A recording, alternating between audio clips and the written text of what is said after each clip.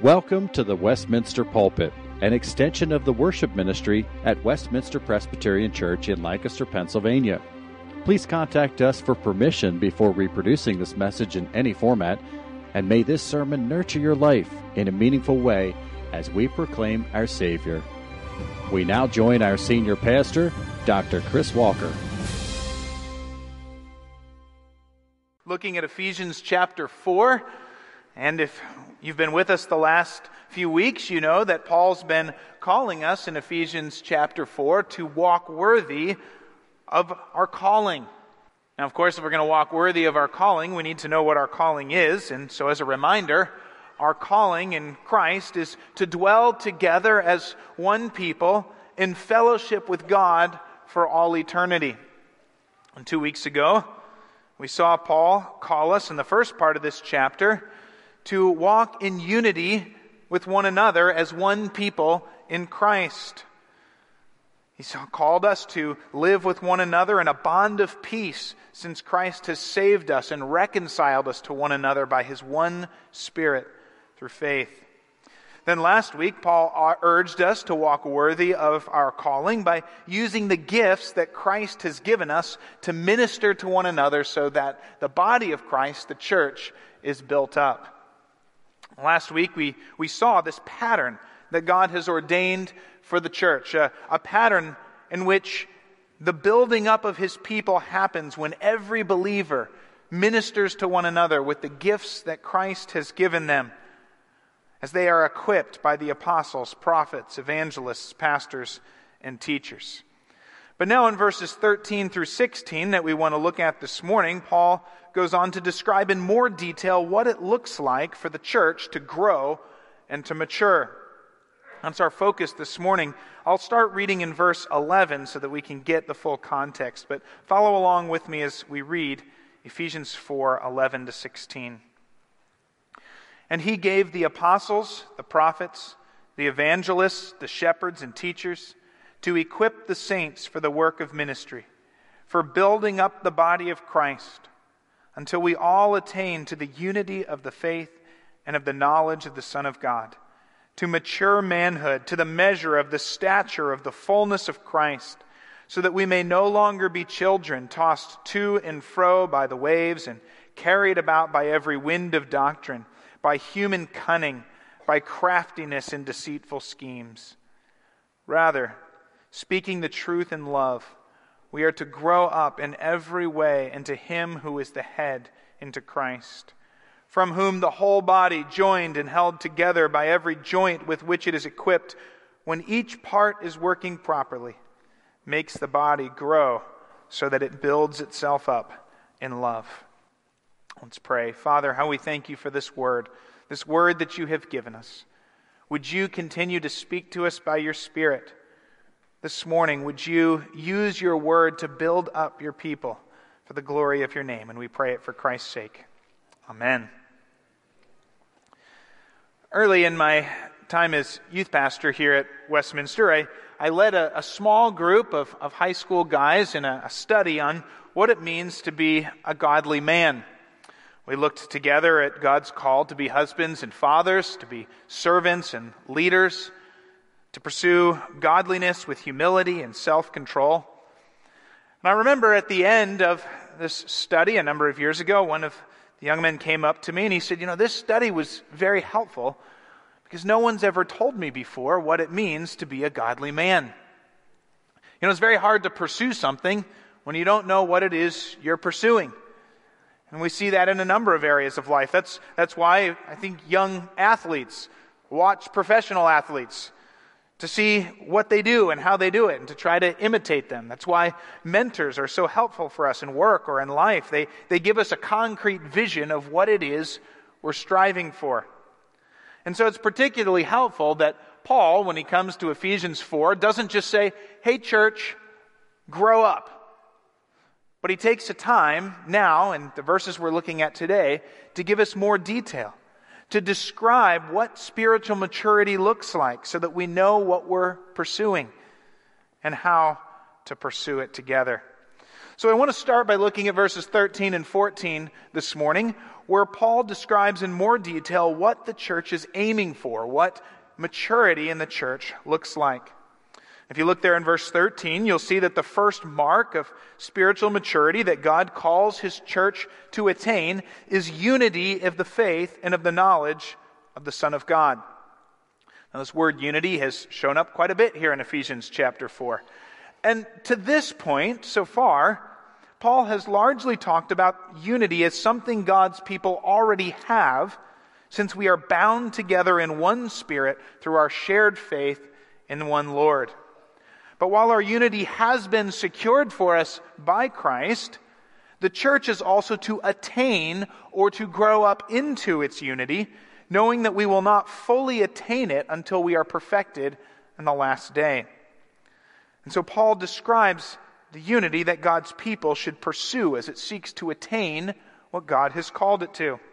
He describes the unity as the unity of the faith. Unity of the faith refers to what we believe. It refers to the doctrines that have been handed down to us. Maybe you think of Jude, verse 3, which talks about the faith once delivered to all the saints. And so unity of the faith is our shared commitment to the doctrines or the truths sent down by Christ and His apostles. Unity of the faith is being faithful together to the Word of God. We are to grow as God's people to seek to attain this unity and this shared commitment to God's truth found in His Word. Unity of the knowledge of the Son of God, then, refers to the relationship that we have with Jesus Himself. Unity of the knowledge of the Son of God is not head knowledge, but relational knowledge. Like when we say, oh yes, I know John, we're not claiming to know a bunch of facts about John. We're claiming to have a relationship with him and to know him. That's the kind of knowledge that Paul's talking about here. It's the kind of knowledge he talks about in Philippians chapter 3 as well, when he says that his desire is to know Jesus and the power of His resurrection and the fellowship of sharing in His sufferings. Paul is urging unity around this shared fellowship and relationship and intimacy with Jesus Christ, the Son of God. And I think this is a great lesson for us in how the church grows in unity. A mature unity amongst God's people does not primarily come from looking at one another and focusing on one another, but by focusing together on the doctrines of our faith and by drawing together to relationship with the Son of God. The theologian A.W. Tozer famously noted that if you wanted to get 100 pianos in perfect tune with one another, you would not bring the 100 pianos into a room and start trying to tune them back and forth to one another. You'd end up with chaos and only partial success. What you would do is you would get one tuning fork, and you would tune all 100 pianos to the same tuning fork. And then they would also be tuned to one another. And so Tozer says, 100 worshipers met together, each one looking away to Christ, are in heart nearer to each other than they could possibly be were they to become unity conscious and turn away from God and just strive for better fellowship with one another. See, Christ is everything. Christ is the one who became man. Christ is the one who died in our place and shed His blood for our sins that we might be saved and reconciled to God if we would put our faith in Him. And Paul longs for the church as a whole to attain a mature unity as we look together to Christ, our tuning fork, and join our lives together as we look to Him. I think if we would pause and summarize all that Ephesians 4 tells us about our unity as God's people, I think we could summarize it with three things. Paul first said that all who trust in Christ are, as a matter of fact, reconciled to one another and united together by His Spirit. That is a fact.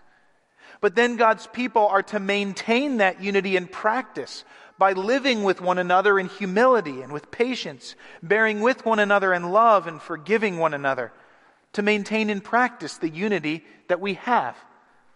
But then thirdly, God's people are to seek to attain greater unity with one another as we strive together for a shared commitment to the truths of the faith once delivered to all the saints, and as we draw near to Christ together, growing together in the knowledge of the Son of God.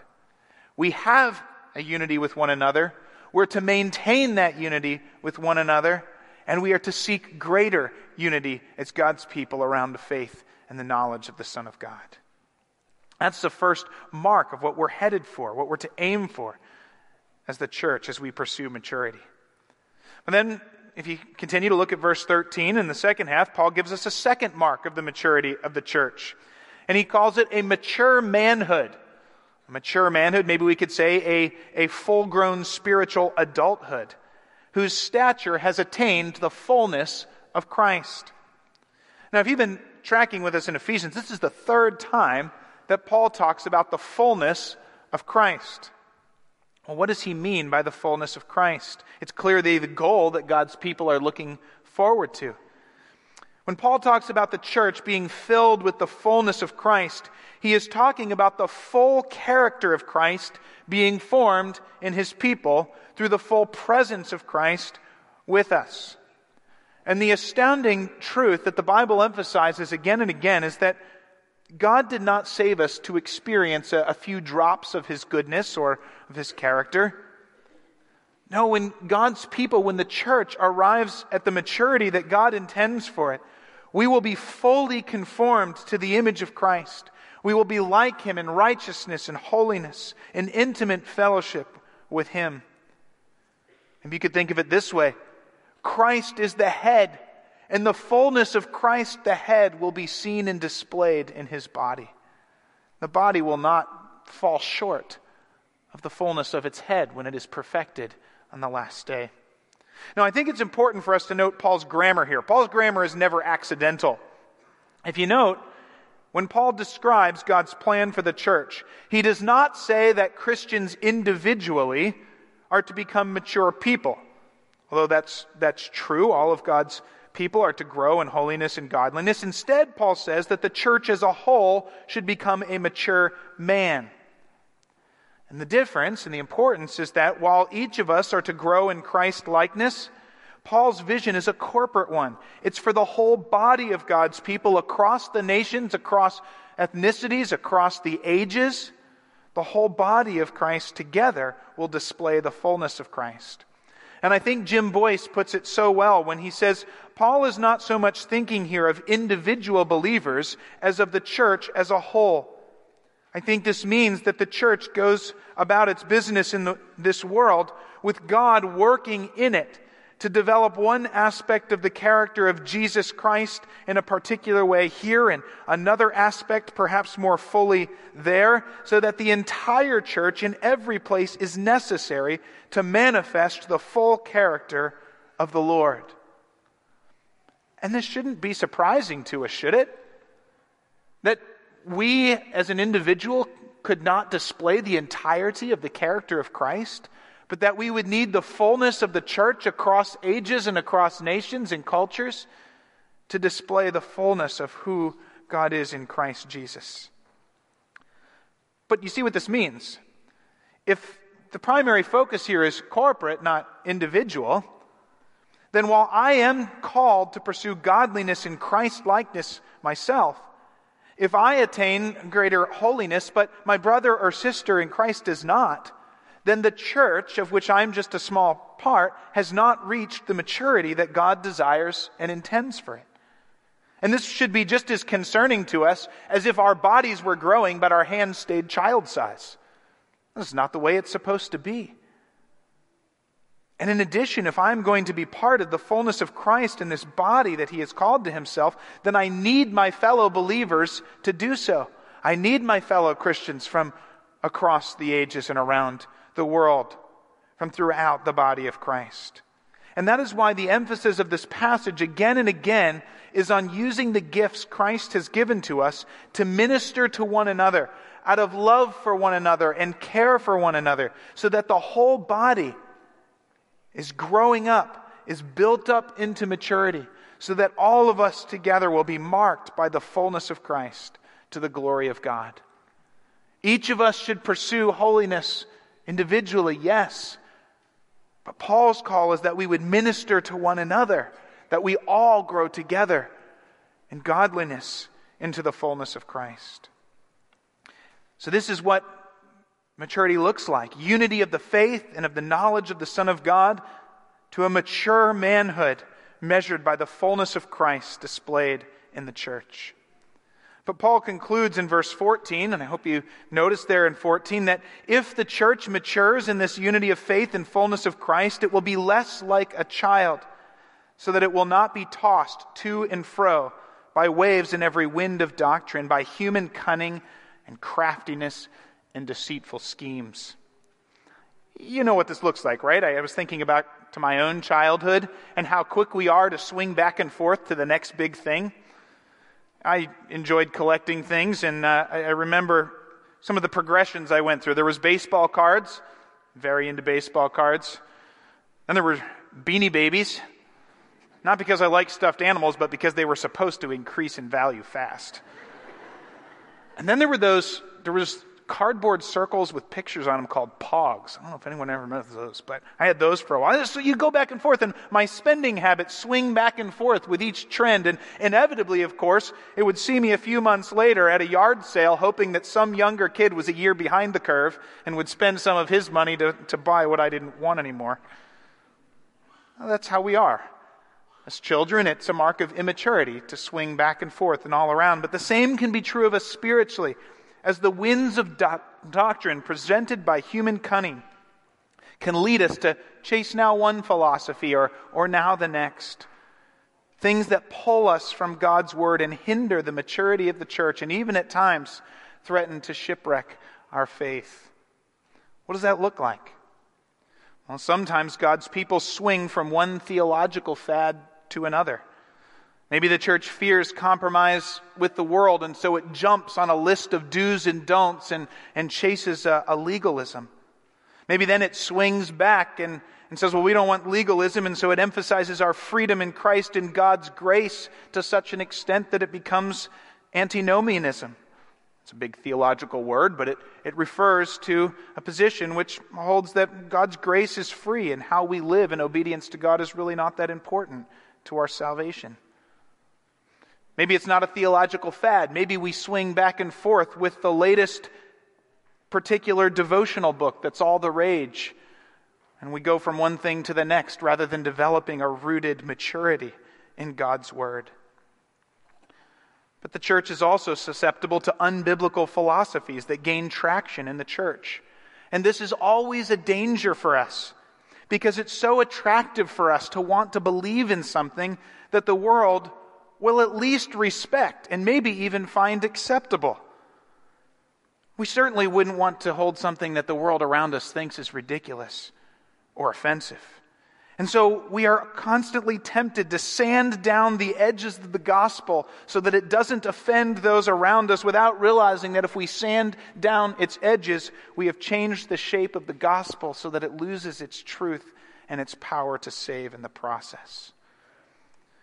The crafty schemes, I think, maybe are most often a danger to us in the church. When we recognize something that is legitimately good or legitimately evil that the Bible talks about, but then without realizing it, we adopt the culture's definitions and terms and language and solutions on that topic rather than the Bible's definitions and terms and solutions. And there's so many ways that this can happen, but let me just give two examples. The Bible calls us to recognize oppression and prejudice as evil. It calls us to examine our hearts and to pursue justice. This is a call for the church to actively pursue. Of course, our culture is talking about these things too, and it can be tempting to jump on board with our culture's agenda because it seems to be using the same terms that the Bible uses. But the danger comes if we miss that the culture's definition and framework for justice is completely different than the Bible's. Our culture's definition and framework for justice is based on our group identity: maleness, femaleness, transgender, blackness, whiteness, and where that identity automatically places us in power structures. That's very different than the Bible. which biblical justice is focused on legal equality and protecting the vulnerable and equal treatment of each person as a fellow image bearer of God. And the culture's solutions are based on social power redistribution rather than on correcting oppression, repenting of partiality in our hearts, and seeking reconciliation in the gospel. And if we adopt the culture's language and definitions and solutions rather than the Bible's, then we can begin to think and act in ways that are actually biblically unjust and incompatible with the gospel, all the while thinking we are sharing in the Bible's concerns. Of course, the same thing can happen on the other end of the spectrum as well. A love for our country and a recognition of the threats to it and the evil in our culture can lead us in the church to be blown off course in our focus away from Scripture, to slip into philosophies even like QAnon that also talk about wickedness in our country but feed off of our fear and anger and sow distrust and isolation, that propose alternate sources of truth and narratives and blow us off course, with the result that we actually adopt responses at odds with Scripture while thinking we are standing strong against sin and falsehood. Now, Paul's point here is not political or cultural. He's not blasting away at the culture. Paul's concern is in here. It's in here. It's in the church, in our own hearts.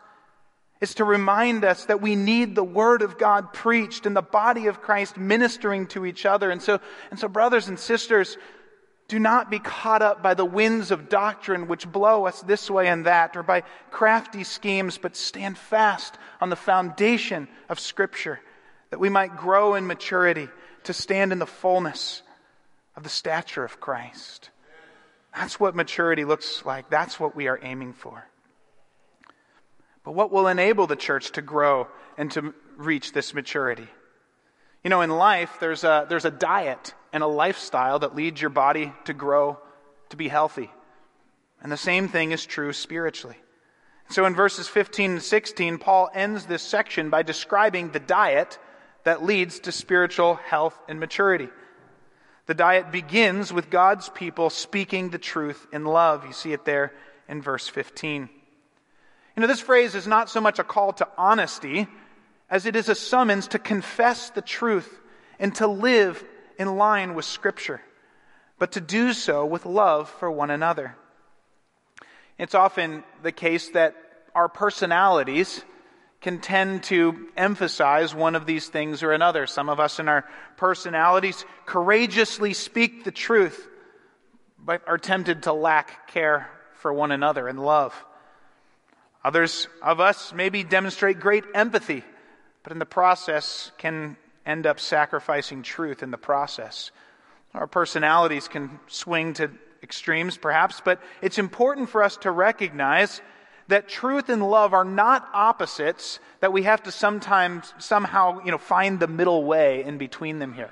This passage isn't saying cut this much truth and this much love and you'll find the happy medium. No, of course not, because the Holy Spirit is the Spirit of truth, and the first fruit of the Spirit is love. And so as God's Spirit, who is truth and love, is formed in us, truth and love belong together. They are never opposed to each other. In fact, truth and love cannot be opposed to one another unless the character of God is opposed to itself. In fact, I think we could say, if I do not speak the truth, then I am not actually caring for that person and their good. How can I say that I love someone and refuse to speak truth to them, withhold truth to them? And if I do not care for my brother or sister, if I speak truth but without love, without their good in mind, if I'm just here to defend my position, defend myself, or care for what I'm doing, well, I'm not representing truly the character of God. And so our call is to speak the truth in love. The challenge, of course, is that we need the wisdom to do this in the given situations God leads us to. But it's so easy to fall off the boat because we deceive ourselves. I know for myself, if I were to speak personally, if I fall off the boat, it tends to be on the side of more empathy rather than speaking the truth fully. And it's so easy for me to say, well, I'm just trying to be loving here, but the reality is that it's not because I'm too loving that I run into trouble. It's because I care more about others' opinions of me and wanting to avoid conflict with them. That overcomes what I say. It's not too much love, but lack of truth. And so our call is to love one another with genuine affection, empathy, and desire for one another's good, which will be achieved as we speak, live, and maintain God's truth with wisdom together. How can we hope to do that? Well, there's only one way. It's to be regularly fed by God's word in fellowship with Christ through constant prayer and with his people, that we might see his Spirit fill us and shape us in Christ-like, truthful love. That's our first diet for growing in maturity. The second portion of the well-balanced diet comes in verse 16. The church, Paul says, will grow when every member, every joint is working properly. Now, this is a very significant statement. You know what happens, of course, if one part of your body stops working. If your eyes stop working, that impacts the whole body. You can't see. We're blinded. If your kidney stops working, that impacts your whole body. Your whole body is at risk. And it doesn't matter how small. None of us looks at one of our fingers and says, well, that's just a really little part I can do without. You can take that. Even without one of our fingers, we are hindered in what we can do. And Paul is saying the same thing about the body of Christ. If one of its members ceases to do what Christ has gifted it to do, the whole body is impacted. And when I taught the communicants class for our 7th graders, I would often tell them that if they walked through the doors of this church on a Sunday morning and came to Sunday school and then worship and then went home, they have not yet understood what it means to be part of the church. That is not the biblical vision of being part of God's people. Being part of the church involves intentionally coming here together with the goal and the expectation of ministering to one another, of serving one another, of using our gifts for one another's good, for our mutual growth in the faith. And can you imagine, if you just look around the room, if every single one of us showed up on a Sunday morning with the intent of ministering to one another, encouraging one another, comforting one another, challenging one another, serving one another for each other's good, we'd have the entire church building us up, building each other up into maturity and faith. And we would go home week after week, built up repeatedly so that the church as a whole grows and matures in its Savior. So our diet involves speaking the truth in love, and each of us using our gifts for the sake of the body. But I don't want you to overlook Paul's final comment at the end of verse 16. The church builds itself up when it follows this diet, but when it does so in love. You see what Paul says there? The body grows when it builds itself up in love. Love for one another, a heart of steadfast commitment to one another's good, is the heart attitude that is key to this entire process. And that was really Paul's point in his famous love chapter as well, 1 Corinthians 13. Maybe we read 1 Corinthians 13 at a wedding, or we think about a family loving each other, but that wasn't really Paul's focus. In 1 Corinthians 12, Paul had just listed all of the spiritual gifts that God had given to his people and called the Corinthians to use those gifts for one another's good for the building of the body. And then after listing all the spiritual gifts, what does he say in 1 Corinthians 13? But if I speak in the tongues of men and angels but have not love, I'm a noisy gong or a clanging cymbal. If I have prophetic powers or understand all mysteries and all knowledge, if I have all faith but I have not love, I am nothing. If I give away all that I have and I deliver up my body to be burned but have not love, I gain nothing. See what Paul's doing? He's saying we're called to use our gifts for one another, but if we're just using our gifts, but we don't actually care about and are committed to one another's good,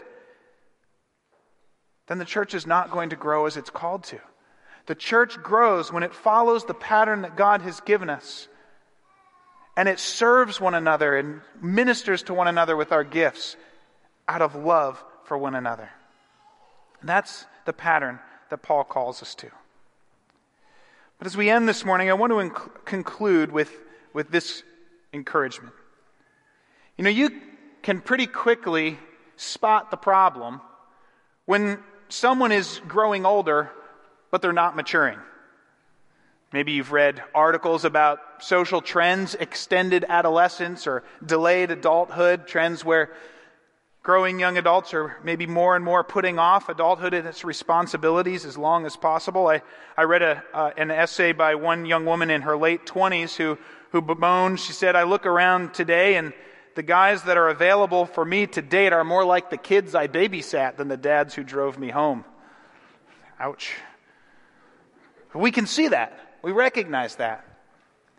But we're not always as quick to recognize the problem with spiritual adolescence. Complacency with our sin, a relative isolation from the body, less than faithful service to one another, only casual concern for God's word and for holding fast to Scripture. These things should be just as jarring for us to see in ourselves and in one another as it is to see a 30-year-old acting like a 12-year-old. Instead, our desire, like the high schooler longing to get their driver's license and buy their first car, our desire should be to grow up individually and corporately in every way into Him who is our head, into Christ. Of course, that's Paul's whole point here. You see it in verse 15. Growth and maturity are not ends in themselves. The goal isn't just growth for its own sake. This whole growing and maturing process is aimed at growing up into Christ. Just as Christ was the cornerstone on which the whole church is built, so Christ is the head of the body, from whom the whole body receives its life and its guidance. It is in intimate union with Christ, following the lead of Christ, that God's people become the mature man He intends for them. Well, of course, we're realistic about our continued sin in this life. We ought to have a hunger and a drive to grow in Christ-like maturity as we use our gifts to serve one another, speaking the truth in love, so that we all grow and are built up in Him. That's how we walk worthy of the calling to which we've been called. And that's what Christ died to secure for His people in His church. So may we pursue this goal with all our strength, with our eyes fixed on Him, trusting Him to complete this process in us to the glory of His name. Let's pray. Father, we thank You for Your word. It's our solid foundation, our rock. And how we thank You that You've given us in Your word this pattern for Your church. That we all, as we are equipped by the apostles and prophets, evangelists, pastors, and teachers, might use the gifts You've given us to serve one another and minister to one another. That we might pursue and attain a unity of the faith and of the knowledge of the Son of God. That we might not be blown by winds of doctrine. That we might speak the truth in love to one another, as each of us ministers to each other in love, so that Your church grows into its head, Jesus Christ, and might display all the fullness of its Savior to the glory of Your name. Would You be at work in us, individually and together? Would You do this for Your sake? We pray in Christ's name. Amen. The Westminster Pulpit is courtesy of Westminster Presbyterian Church in Lancaster, Pennsylvania. You are welcome to worship with us on Sunday mornings at 8 or 11 a.m. To learn more or have questions about the gift of salvation through Christ Jesus our Savior, contact us at westpca.com. Thank you, and may Christ be glorified through this ministry, the Westminster Pulpit.